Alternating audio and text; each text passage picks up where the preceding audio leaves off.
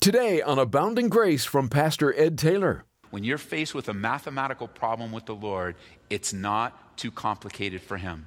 And when you're faced with an issue with the Lord, a problem of having not enough, Jesus will always tell you, just bring what you have. Just bring what you have. Just bring what you have. Well, I just have a couple of crumbs of a barley. I just have a couple of this kid. We found this kid and we shook him down, man. He's got 5 pieces of bread and 2 little fish. But what are they, you know? Well, just bring it. Just give it. Give it to me.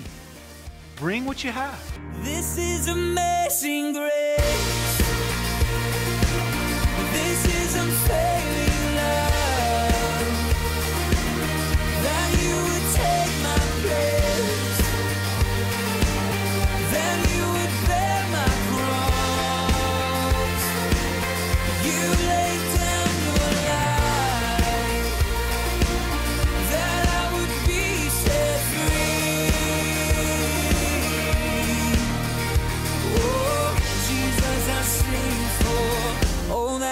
Done for me.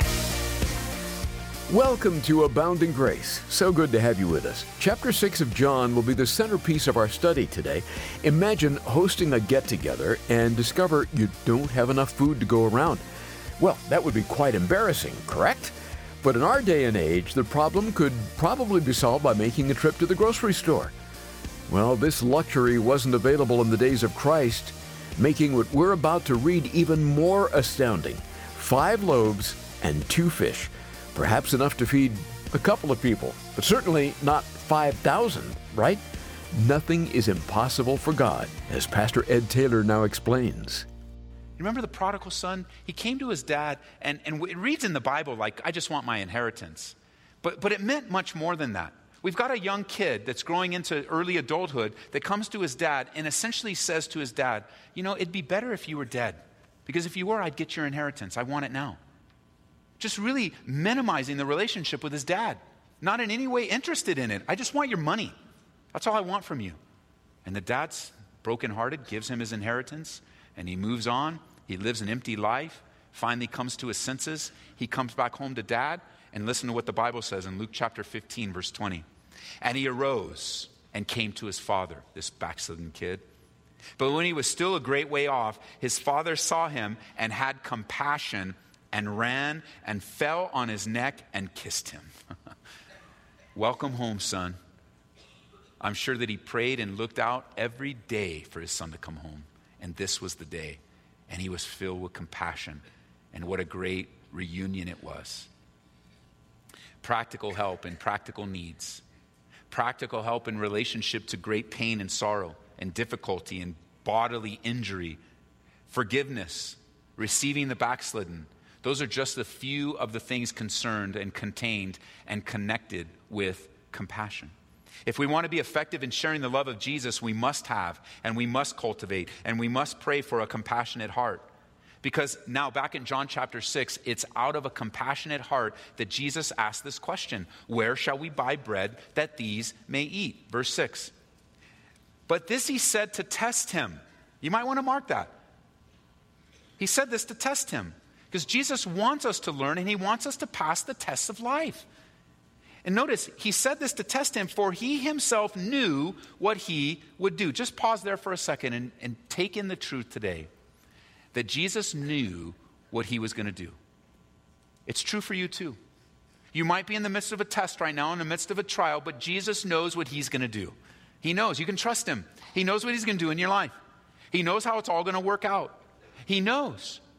It's not something that he doesn't know about in your life. God knows what he's doing, and he knows what he's going to do, and he's leading you by faith to test you and mature you. And then what do we feel like? We're like, well, I don't know what he's doing. What is this all about? And we're like the little eaglet, aren't we? And our life just feels like, and like, what is going on? I'm a believer. I love you. How could you possibly allow this, God? What's going on? I don't understand.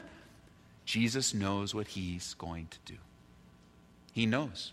Isn't that what God said in Jeremiah chapter 29, verse 11? For I know the thoughts that I think towards you, thoughts of peace and not of evil, to give you a future and a hope. That's a promise to you, not just to the nation of Israel. It's a promise to every person that follows God. It's a promise that is repeated here where it says Jesus knows what he's going to do. He knows the thoughts. Listen to this in Isaiah. That was Jeremiah 29:11, by the way. In Isaiah chapter 46, verse 10, it says that God declares the end from the beginning, and from ancient times things that are not yet done, saying, my counsel shall stand, and I will do all my pleasure. God knows. So he knew, but he was testing Philip. Verse 7, Philip answered him, 200 denarii worth of bread is not sufficient for them, that every one of them may have a little.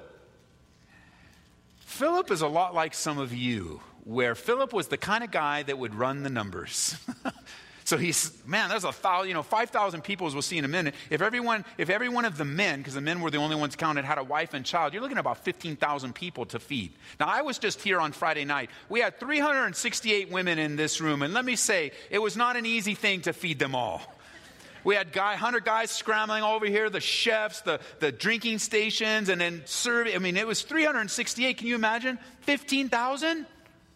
So Philip, I don't look down on him. He's like, wait a minute, supplies. We've only got like 200 denarii, which is about 2/3 of a salary, a yearly salary. A denarii was a day's wage. So about 2/3 of a yearly salary. Let's just put a number on it. Say they've got $30,000. They got $30,000 is not enough to feed 15,000 people. And even if we had, what we did with it, it's not going to be sufficient. We don't know what. And so he runs the numbers. He's a mathematician. He works the numbers. And that was his answer. Verse 8. One of his disciples, Andrew, Simon Peter's brother, said to him, there's a lad here that has 5 barley loaves. You think of it, 5 little biscuits. We're not talking about big loaves here, but 5 little biscuits and 2 fish, which are like sardine, like little baby fish. This isn't a feast here. It's a kid's lunch. Maybe his mom packed for him. Maybe he packed for himself, stuck it in the fold of his garment there to carry out for the day, just for himself when he gets hungry. And so he brings them. That's kind of cool. He finds them and brings them. But notice his conclusion.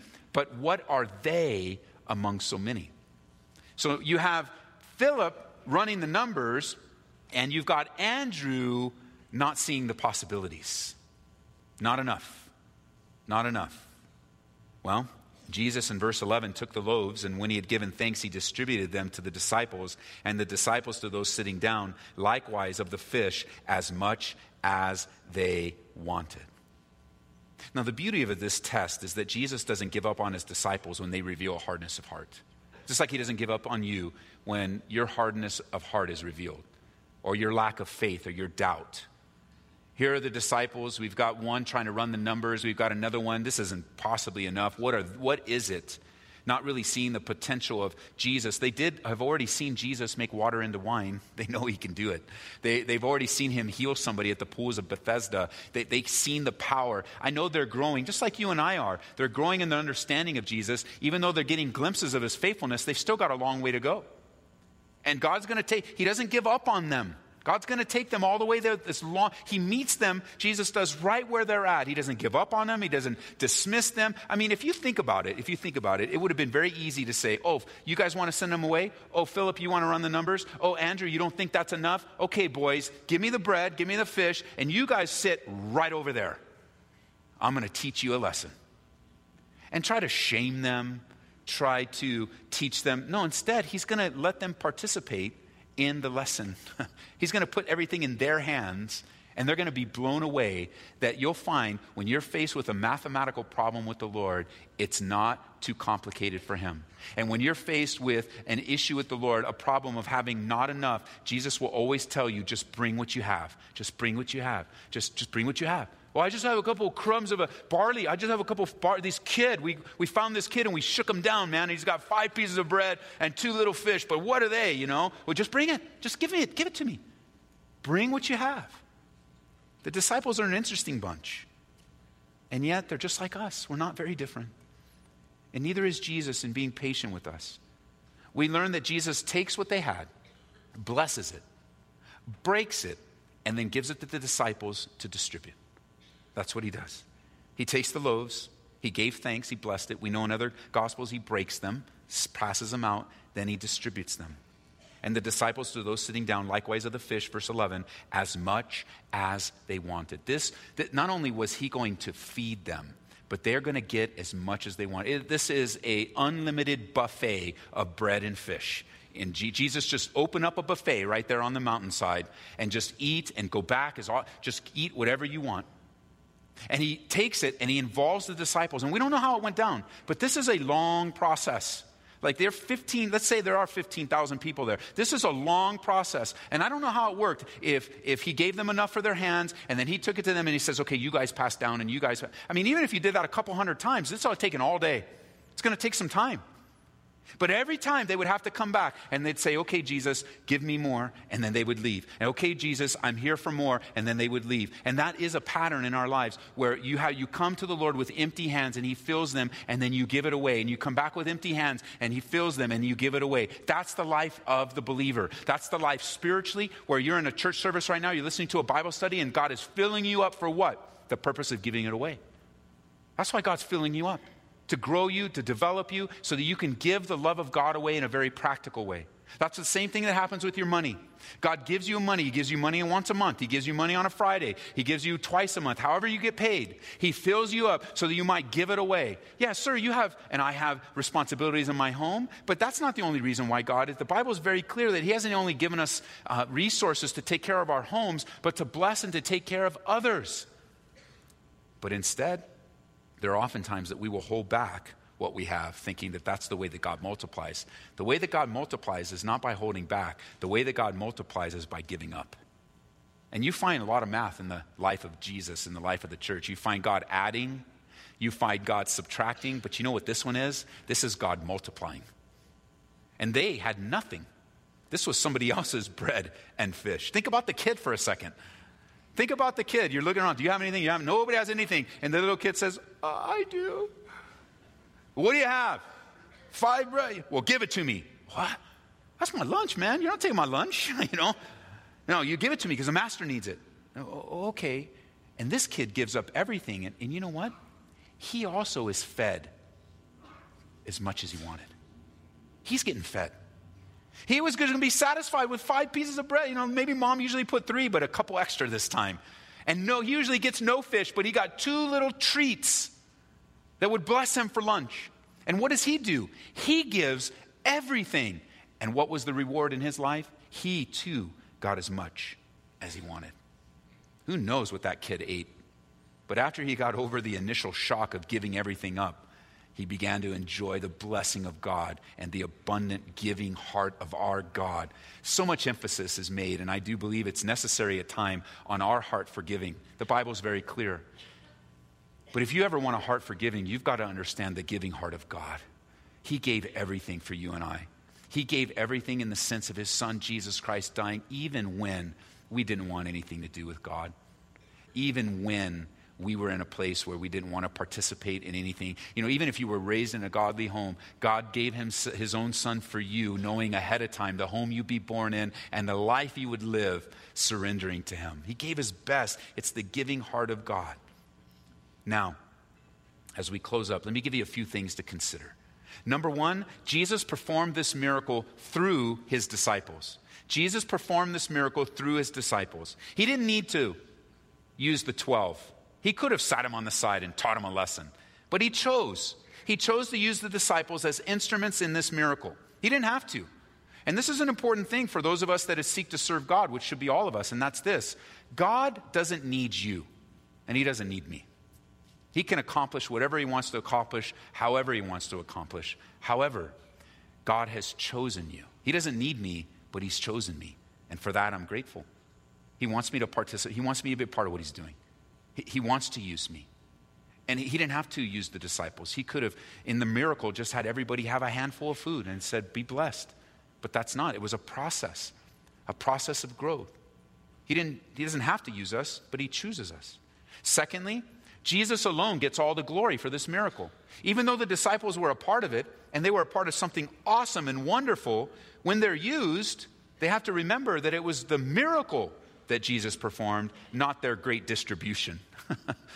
We did a great job giving it out. Look at us. Oh, thank you for the food. Oh, you're very welcome. Yes. It was, I don't know what Jesus is doing back there, but I'm delivering it. I don't know how it's happening, but here it is. Yes. If it wasn't for me, you wouldn't eat. No, they don't do that, and neither should we.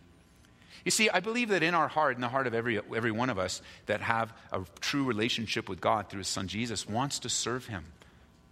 And through that desire, God wants to use us. But let me say this and warn us all. when he does begin to use you, do not take the glory that belongs to only him. Don't take the credit for what God has done. Don't draw people to yourself. You and I, we need to learn and continually draw people past ourselves to the one that receives all the glory. Did you know the Bible actually says that God will not share his glory with any man? It's not something to be shared. We get to enjoy it. We get to bask in it. We get the afterglow of his glory. But when God begins to use you, please, please don't take the credit. That's the beginning of the end for you and for me. Which, by the way, if you are just desiring to be used of God, let me give you a few things to look at in your own life. The kind of person that God uses. You can jot them down. There's 4. The kind of person that God uses. Number 1, God uses a spiritual man and a spiritual woman. That's the type of person that God uses. What do you mean by that, Ed? Well, I don't mean the kind of language in the world today where people say, I'm a spiritual person, but they don't have a relationship with the true God. I don't mean that. I mean a man or a woman that is surrendered to God and is yielding to the Holy Spirit in their lives, where the Word of God is on their lips, where they're people, men and women of prayer. Well, when you, in your life, you are speaking of the spiritual things of life, not the fleshly or the carnal things of life. Remember the book of 1 Corinthians? It was written to a church that was very carnal, very fleshly, very human. This is not some religious social club. This is the church of the living God. This is the group of people of redeemed men and women that if God's going to use us, we must be spiritual and growing in that area of our lives. Secondly, God uses the faithful person. The faithful person. Are you faithful? Are you full of faith? Are you trustworthy? You know, the Bible tells us, Jesus does, that those that are faithful will be made ruler over many. Those that are faithful will get more responsibility. God uses faithful people. People that can be trusted. People that you can trust their word. They're reliable. They're not only trustworthy, but their lives are worthy of trust. Faithful people. Because the Bible says that for the unfaithful person, Jesus in the same parable, he says the unfaithful person, what little they have will be taken from them. And you know who it'll be given to? The one that was faithful. Why? Because they were faithful. We got to be faithful, church. Every time we go through the bulletin together, it's an announcement. We're announcing to you. Well, we're announcing to you the third thing. Spiritual, faithful. Thirdly, if you want to be used of God, you need to be available. Every time you read the announcement, are you available? Because you can be spiritual and you can be trustworthy and faithful, but not available. And so, you know, life can be filled up with stuff and all kinds of things are going on and you're just not available. And you're not making yourself available and you're not making the spiritual self-sacrificial decisions to make yourself available to be used of God. And I am talking right now very specifically in the realm of the church because it's a great place to learn spiritual service that will enable you to be a greater spiritual witness in everything you do during the week. So we're reading through the bulletin, we're asking, are you available? Who's available? Who's available to help our junior hires? They need it. Who's available to provide scholarships? Who's available to go on a short-term mission trip? Who's available to make sure the snow is removed so that people can have unhindered access to worship center? Who's available? We could put that right over the bulletin. Which one of you are available? Because if you want to be used greatly of the Lord, you need to make yourself available. And fourthly, spiritual. Faithful, available, and then fourthly, you need to be teachable. Because as you begin to serve and learn, you're going to learn a lot. And a lot of ways you're going to learn is through mistakes. And so you need to be teachable. If somebody come alongside and say, you know what you did, that we don't do it that way, this is the right way to do it. And you just don't cop an attitude and get all, whoa, we don't care. You know, just, no, I need to learn, I need to grow. And whether it's in the context of serving or it's just in the context of your relationship with God, these are all great attributes to have to grow in your relationship with the Lord because God's going to teach us a lot. And one of the ways he teaches us is through tests and trials. Because he already knows what he's going to do. Not only that, look at verse 12. So when they were, what does your Bible say? Filled. They were filled. They were filled.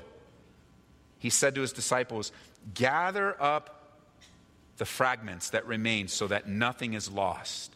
Therefore they gathered them up. And they filled 12 baskets with the fragments of 5 barley loaves that were left over by those who had eaten. Then those men who had seen the sign that Jesus did said, this is truly the prophet who has come into the world. How many disciples are there again? This is participatory. How many? How many baskets were left? So that pretty much means each one got a basket. You know what I like to call those baskets? Baskets of God's faithfulness. Every one of them had to walk away with baskets of God's faithfulness. Send the people away. Oh, we don't have enough money. Oh, I don't know. We got these bread, but what is that in your hands, Lord? I mean, what is that? We can't. If we gave everybody a crumb, it wouldn't be enough. But at the end of God's faithfulness, Jesus, he creates so much that he said, go and gather up the fragments and put them in 12 baskets. Because we don't know how long they carried the baskets. But for the time that they did, what do you think you'd feel? You'd just be blown away, wouldn't you? Not only you see everybody eat, but now you're walking away going, oh my, this is amazing. My God, he doesn't meet needs. He goes over and above, exceedingly, abundantly, more than we can think or ask is what the Bible says. And it was an object lesson for them. Why? Because everything is a discipleship moment. And they walked away with these full baskets going, wow, we're all filled, they're all filled, and look at this. Nothing's wasted. And that's what we also see in verse 12, don't we? So that nothing is lost. Remember, church, nothing is wasted by God. Not one thing. This isn't just a statement of being frugal and wise, where we just don't throw things away.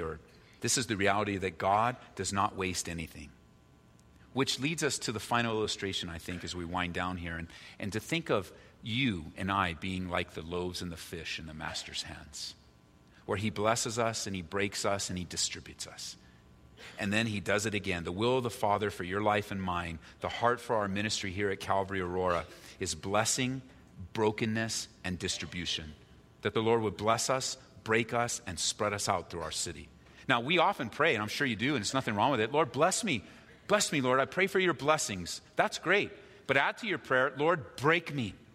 Oh, when's the last time you prayed that? Break me, Lord, crush me. Send your test my way. I want to grow up. No, bless me. Let me pass the test. No, it's blessing and it's breaking and then it's distribution, replacing our will with his will. Here's the problem. The problem is that many of us, and perhaps it's even in our own church, never really grow up spiritually. Many never really mature in their faith. Like the author to the Hebrews said in Hebrews chapter 6, verse 1, so let us stop going over the basics of Christianity again and again. Let's go on instead and become mature in our understanding. Surely we don't need to start all over again with the importance of turning away from evil deeds and placing our faith in God. What the author in Hebrews is saying is to stop going over the basics. It's time to grow up. It's time to mature. It's time to be that growing man or woman of God. You see, there are some people that have and would be able to say they've known the Lord for 20 or 30 years, but are still like spiritual babes in Christ. They haven't learned how to read the Bible for themselves. They haven't learned how to feed themselves. They haven't learned how to develop a deeper prayer life. They don't have a deep consistency in their involvement in a church, and it's sad, but not hopeless. It's sad, but not hopeless, because God wants you to grow up. And I would say there are times where God wants us to grow up more than we want to grow up. And like the eagle mama, our Father God will flip us out of the nest and bring us into a place of free fall, so we'll learn how to trust him. We'll learn what it means to follow him. We'll learn what it is to grow up in him. He wants us to grow. He wants us to mature. And with that, we draw today's Abounding Grace with Pastor Ed Taylor to a close.